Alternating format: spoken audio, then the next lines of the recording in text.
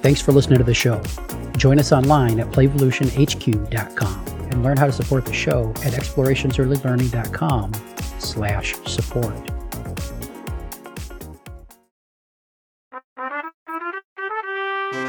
Welcome to Renegade Rules. Kick back, settle in, and let us fill your ear holes with early learning information, wisdom, and advice. And now, here's Heather and Jeff. Welcome to Renegade Rules. Jeff Johnson here with Heather Shoemaker. Heather, how are you doing? I'm doing great. How are you? I am delightful. I just spent, earlier this week, about 37 hours stranded at O'Hare Airport in the Chicago, and that was kind of an adventure. And I'm always up for an adventure, so I'm glad winter's over. As if you needed a good book while you were stranded at your airport. I had a lot to read. I've always got my my e-reader access with me, so that took up a hunk of that, and napping in the airport took up a lot of time. So you were just at a writers conference? Yeah, I was traveling too, but not by airplane. I was at a writing conference, and most of it was talking about writing, but we were also talking about reading and reading books to kids and what kind of impact it makes on what books we choose and things like that. So I thought podcast listeners might be interested in just diving into that thought for a little bit about what kind of books are out there and which ones are on our shelves and which ones maybe could be on our shelves. And which ones shouldn't is what I'm always interested in. My first question for you, Heather, is: are all children's books created equal? Oh gosh. Well, now that I'm a children's book author, you see, now I have tons of authority to answer that one. No, seriously, even before I wrote my own children's book, I would sometimes there would be a book that I would call a junk book that would come home in my kids' backpacks, either from daycare or school or wherever. And it wasn't that it was a flimsy book. Flimsy, little paperback books can be fantastic books. Uh-huh. But it's the content of what's inside that matters. Sometimes little books that come home, either they're very poorly written in that they don't catch your interest, or they're very preachy, or they're just not worth a child's time. And I think that's really what every book should be, is that kids are only kids for so long and they absorb a lot of things. So make sure the books you're reading to them are worthwhile, and that they're worth the child's time. Yeah, one thing that I always had a problem with is there's so many kids books out there that are basically just commercials for another product, whether it's a movie or a television show or a video game or whatever it is. And more often than not, way more often in my experience, they are not only poorly illustrated. I mean, there's nothing delightful about the illustrations. They're poorly written because, I mean, they're just given to some hack because they want to get something to market to tie into the movie or serial or whatever it is. Right. And so we always kind of pushed back against those a lot too. Yeah. That's of course goes with toys and so many other things. That is the book you're reading a big advertisement, or is it actually a story that has some value and interest? And I think children's books also need to, good ones anyway, will interest the adult almost as much, if not more so, than the child, because there's different levels of writing, either with the illustrations or with the words. And if it can please and interest and amuse people of all ages, then there's really some gold nuggets in there. Yeah.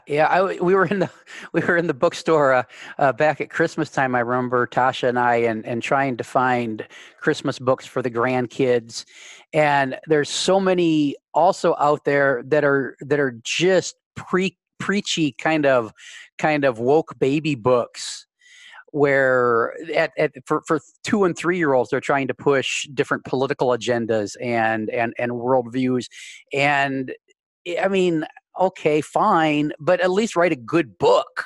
Yeah. And they weren't, and that was kind of sad too. Well, you know what they say in the world of children's book writing: if you want to send a message, send it by Western Union.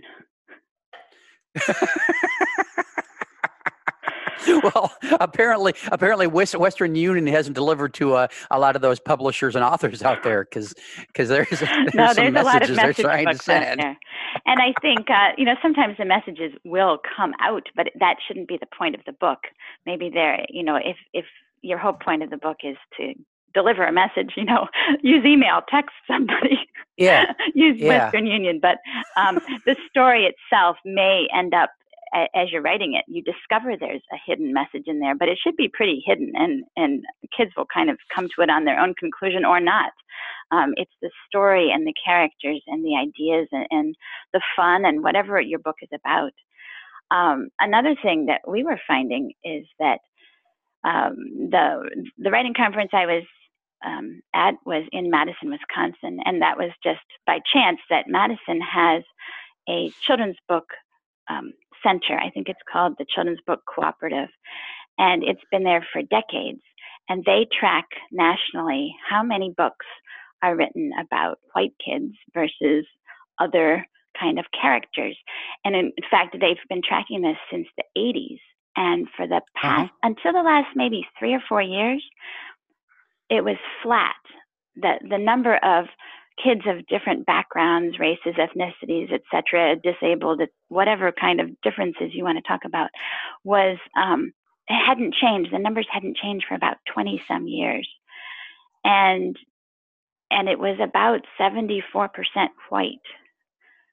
Huh. And then another big category of, and this includes, who the main characters are. They sort of analyzed Uh-huh. by who the main characters are. And Yeah. since in children's books, about a quarter of all children's books are picture books, there was also pretty big representation by bunnies. so Well, so and white bears. kids and I mean, bunnies.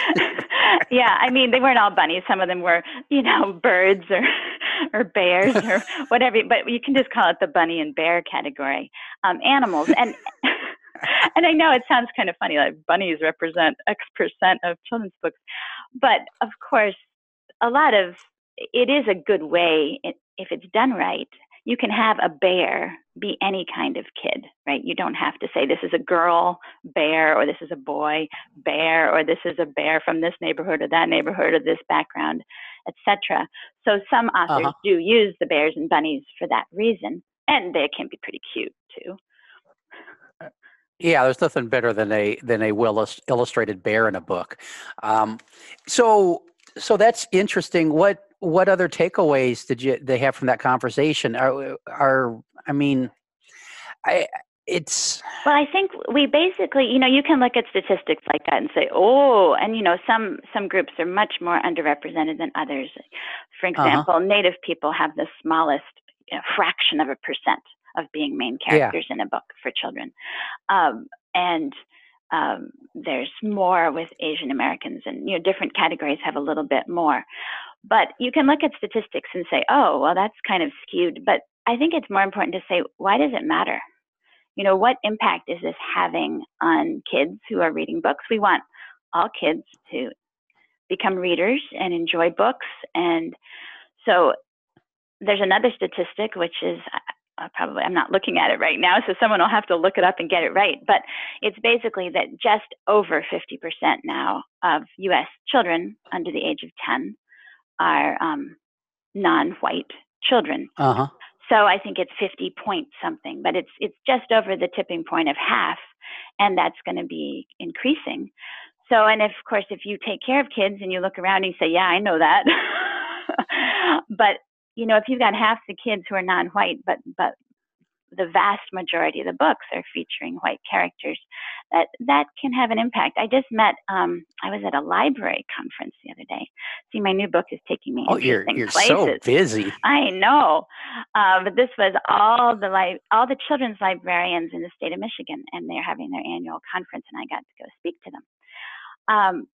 And one of the librarians there, I didn't know this because I knew this from early childhood world, but children's librarian world is also really, really heavily female. Our local library is just as equal male and female children's librarians. So I thought, well, that's the way the world is. Anyway, it's not. It's 95% female. Anyway, I guess we have a very progressive library where I live. But I met a young librarian who was male and African American who was at the conference, and he just said that meeting a male African American librarian when he was in elementary school changed his life and his worldview, because he realized, oh, that could be me. And sometimes I have a friend who just wrote a book that involves a librarian in the book, and the illustrator, she's the illustrator, and she made the teachers and the librarians be African American. And I think whether you're meeting them in real life, like this young fellow met in real life, or whether you're meeting them in a book, you're realizing, oh, that could be me, or oh, that librarian looks different than mine, but I guess somebody else could be a librarian, an astronaut, whatever it is that you're reading the book about. And in this case, it changed his life completely, and he went to library school, and now he's a children's librarian. So it does have an impact on individuals, and I think whether you're from a non-white background or a white background, it does make your world just bigger and richer. So the white kids will also notice, oh, and maybe they won't notice, and that's okay too, because sometimes the story is the fascinating thing, and you don't realize till later that, oh, the girl in corduroy, she wasn't white like the sales lady, that kind of thing. Yeah, it's when we're selecting books for our own home libraries and for early learning settings, searching out that diversity is probably something. I again, you thought there was more diversity in the librarians. I like to think there's probably more diversity, more search for diversity in the books that end up in classrooms, but real life experience probably says otherwise, because sometimes we just don't think about that. So just being able to pause and put some and just think about that as an influence when you're picking out new books for your setting is probably a worthwhile endeavor. Yeah. And another thing about thinking about books is there's books that so, maybe somebody's listening and suddenly going to their bookshelf and saying, what should I add? And if you wanted to add books, it's important not just to add books that sort of it's important to add books that might tell a story about a certain group of people. Let's say if you say, I'll add a Native American legend book, but that makes it seem as if you only add that book, then it makes it seem as if all Native Americans are way back in this mythical time, rather than maybe one that's got contemporary characters. So there's I call it normalizing. If you have books, and a perfect example is The Snowy Day. I think that's a book most people know by now. It's been out since the 70s or the 60s. And it's about a little boy enjoying the snow and the wonder of the snowfall. And it's an African American family, but the focus is not on injustice or civil rights or any sort of or slavery or any of the big topics. It's about a kid in the snow, and books like that are super important to have to normalize other cultures, so that you realize, oh, other people like to drag sticks through the snow. Other people like snow too. It's a humanizing. I think it's just it's important. Sometimes you want to read an issue book to a kid. Maybe you want to read a book about Rosa Parks or whatever. So read that issue book as a learning tool, but then don't forget there's a million types of stories in the world, and we shouldn't just put people in categories and say, this is their struggle, this is their struggle. Make sure you're reading not just about struggles, but about people. Yeah, I like that. Briefly, we're coming up on our time, but I was wondering, what's your feelings, and I kind of know what they are, about about scary books are, because I think a lot of times programs are weeding out books that might scare children or might challenge them or deal with topics like death that make adults uncomfortable. Should all the books that we read to kids be happy, fluffy bunnies that are eating cupcakes, or should we deal with real world issues? Well, I'd rather eat the cupcake myself than read about a bunny eating a cupcake. So, Yeah, so I think that was. read a scary story while you're eating cupcakes is what you're saying. Well, then, I think that the answer is that. First, I want to say that there's a difference between a scary book to a kid and a scary book to an adult. So a scary book to a Uh-huh. kid may have a picture in it that is terrifying, and they really don't want to see the picture, and maybe they don't even want the book in the house, or they want to take that book and cover it with pillows because Hmm. it's very scary. It's the kind of thing that if they look at it, they going to get nightmares. And we have a lot of books in our house like that we just don't look at. We even paperclip some pages together because there's a picture that's too scary. And those pictures aren't scary to me. So that's about dealing with, and that's very individual child to child, and it may be individual the same child month to month. Hmm. But Yeah. those are real fears, and we can't poo-poo them. So that's one section of the question. The other section is things like sad stories or challenging stories or ones about death and war and difficult things. Those tend to be ones that scare the adults more. And those are the ones that the kids tend to be fascinated by, have a million questions, and really want to know about. Hmm. So, if it is a book that might make you uncomfortable or a topic that might make you uncomfortable, there are many books that treat difficult topics in loving and beautiful ways, even. So, my books do get into go ahead and read your kids sad stories. What is it? I have a chapter called Don't Remove Ogres from Books. And it's okay to go up the slide. So that deals with all kinds of things that, including sad endings. You know, Yeah. there's Disneyfication of endings. Our Hmm. school just put on Little Mermaid, where everybody's happy in the end, and of course the real one has the tragedy at the end. So it's Yeah. okay to read some sad stories. They're very thought-provoking to the kids. Um, and just gauge it on the kids you've got and see if this is sitting well with them. But chances are they'll think about these things and have a million questions. Yeah, and dealing with those challenging issues in a story is kind of like dealing with it in dramatic play. It's set apart from the real world, It's a and safe place. that It's a yeah, safe it place takes to it examine things. Hmm. yeah, it takes away some of the personal risk involved in addressing the issue, and so playing with those topics in play and in stories helps. It kind of inoculates kids for dealing with them in the real world a little bit. Or at least letting them know that other people might have these same feelings or these Yeah. things happen to them, that they're not alone. And that is an important message if we're going to send messages by Western Union for Yeah. kids to know they're not alone and that other people have fears and struggles and difficult things too. Yeah, Because yeah. sometimes they feel like they should be happy all the time. Yeah. Well, we're coming up on our 20 minutes usually where we cut things off. What do you have closing thoughts on this, Heather? 'Cause I've got a couple things I want to share, but want to make Yeah, sure I you mean, got. if this seems keep reading books, more books and more books. You can't read too many books. And the more you read, the more you can branch out and find ones of all different sorts that will enrich your lives and enrich the kids' lives around you. Yeah, a couple of resources I want to throw out there for listeners is over on the Playvolution HQ site I run, where I'm kind of trying to curate links and content and books and resources. We've got a couple things people might be interested in at playvolutionhq.com/books.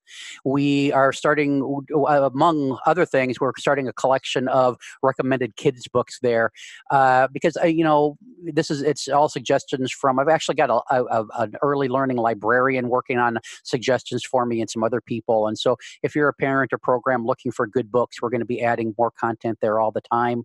And the other thing is a couple years ago, Lisa Murphy and I worked on this. It's kind of a flow chart kind of for doing a book audit, because every once in a while, programs should pull all the books off the shelf and decide what stays and what goes.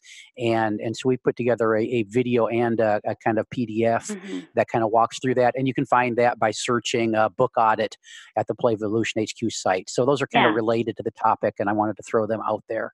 And just a note, just a note before you yank all your old books off, is that sometimes, especially if you read an old book, maybe it was written 60 years ago or something, or 100 years ago, it's okay if they have very sexist roles or something that's very different than today, because they'll be so starkly different that you can talk about it and say, wow, this is different than today. And that's a great jumping off point for talking about things too. So just because it might seem outdated doesn't mean it needs to go in the recycling bin.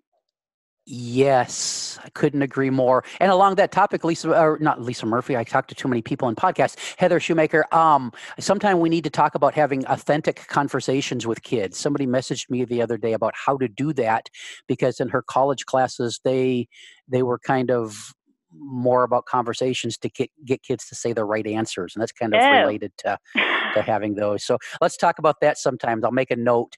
This has been Renegade Rules. We will be back with another episode soon. Thanks for listening. Heather's got a great new children's book out there, and there's some scary parts. And she was nice enough to sign one to my granddaughter for her birthday. So you need to get one for yourself or your granddaughter or your daughter or your son, or even, Heather would be okay if you bought 2 or 3 for each of your pets. Well, there is a dog in the book. Yeah. Well, yeah. Theoretically, people should be buying and reading this book to their dogs as well, right? Why not? It does have a part where it's from the point of view of the dog, so it might be interesting. There you go, and it's also good for book sales. Back soon with another episode. Bye-bye. Bye.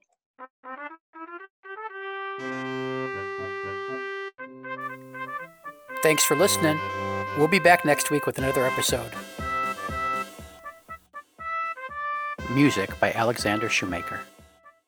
This has been an Explorations Early Learning Upstairs Studio production.